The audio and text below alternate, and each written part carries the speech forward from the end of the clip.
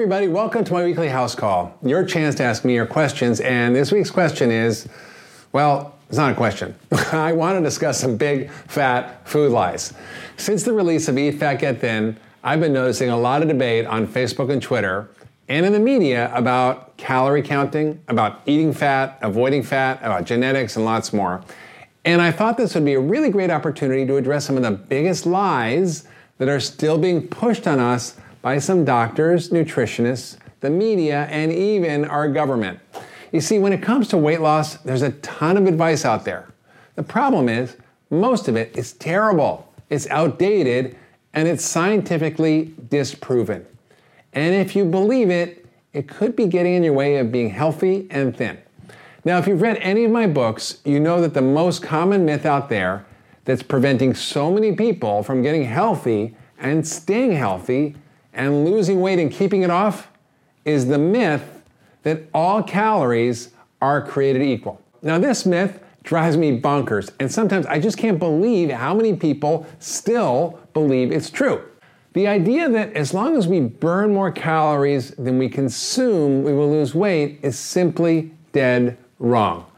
This lie that losing weight is all about, quote, energy balance or calories in, calories out is just making everybody fat.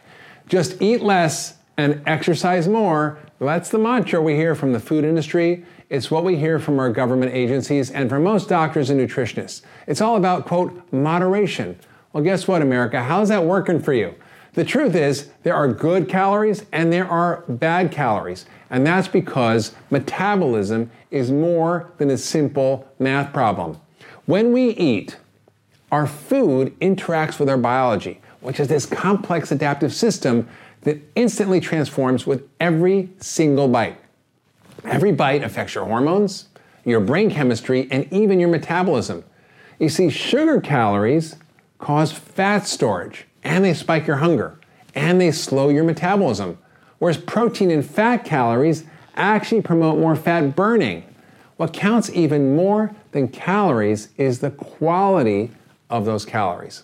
So what are high quality calories? Well, it's not that hard, I'm sad to say. It's whole foods. It's real food. It's fresh food. It's foods that your great grandmother might have made. Good quality animal protein, grass-fed animal products, not factory farmed, organic eggs, chicken, small wild fish, nuts and seeds, good carbs. I love carbs. In fact, most of my diet is carbs by volume. And what am I talking about? Vibrantly colored, non-starchy veggies. The brighter the color, the better. And you know what? You can binge on these as much as you want. Have 10 pounds of broccoli if you like. And have good fruits that are low sugar fruits like wild berries and apples and kiwis and watermelon. And include superfoods like chia and hemp seeds. Also lots of good fats like avocados, extra virgin olive oil, all kinds of nuts and seeds, coconut oil and butter, and omega-3 fats from fish. Now we've covered the myth that all calories are the same, let's go to the next myth, which is about genetics. Now you may think that if your mom is fat and your grandma's fat, well, that's why you're fat. That you drew the fat card or diabetes card in the genetic lottery.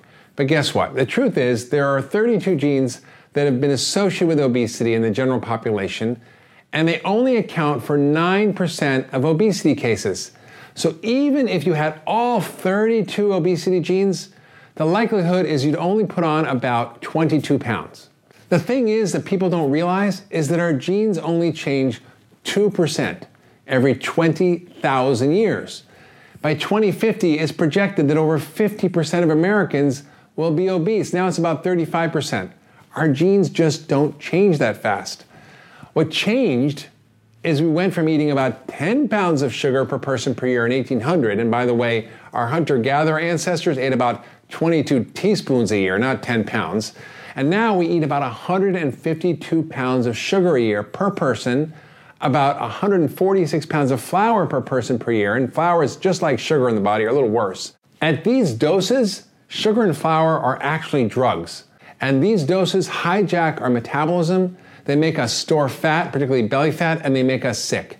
The truth is that obesity is caused by all kinds of factors, but most of it is not genetic. In fact, where were all the fat people 200 years ago? They didn't exist. There may be a couple, but they weren't there. There wasn't 70% of our population. The next myth is that we can exercise our way out of a bad diet. Now, if you think you can exercise your way to weight loss, I'm sorry to say you're going to be in for a big disappointment. Do you treat yourself to a post-workout sugar-laden smoothie or a muffin or some other healthy snack, quote, healthy snack? Do you suck back some Gatorade because it's supposed to be a good sports drink to quench your thirst after 30 minutes on the treadmill? Well, if you rely on exercise to lose weight without changing your diet, it's like asking for failure. You can change your diet and lose weight, but if you exercise and keep your diet the same, you actually are going to gain a little muscle, improve endurance, and be healthier, but you won't shed that many pounds.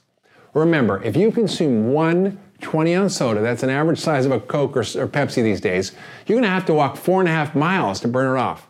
If you have one supersized fast food meal, you have to run 4 miles a day for a whole week to burn it off. And if you eat that meal every day, you're going to have to run a marathon every single day to burn it off. It's just impossible.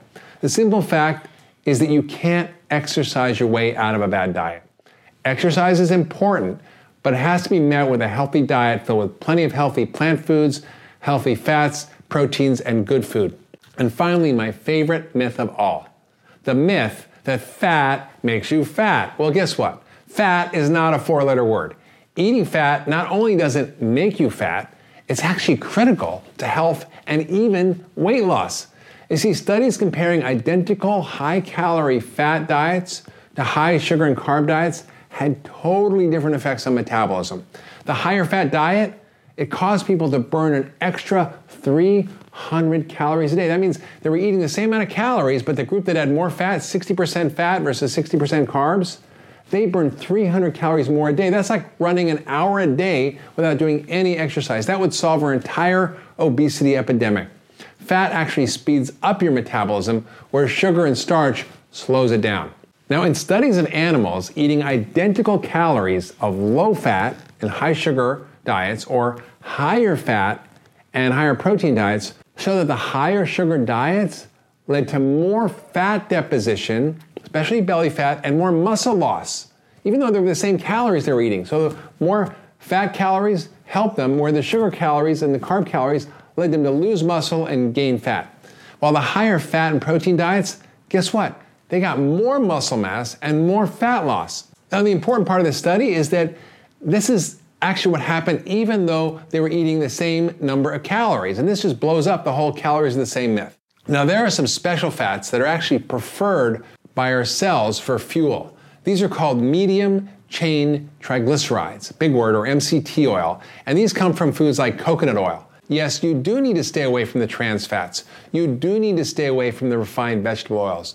But the good fats like extra virgin olive oil, coconut oil, avocados, nuts and seeds, nut butters, omega-3 fats, whole eggs, these fats keep us full and they lubricate the wheels of our metabolism. So please, don't fear fat anymore. I had this patient the other day, she was so scared of eating avocados, I had to convince her.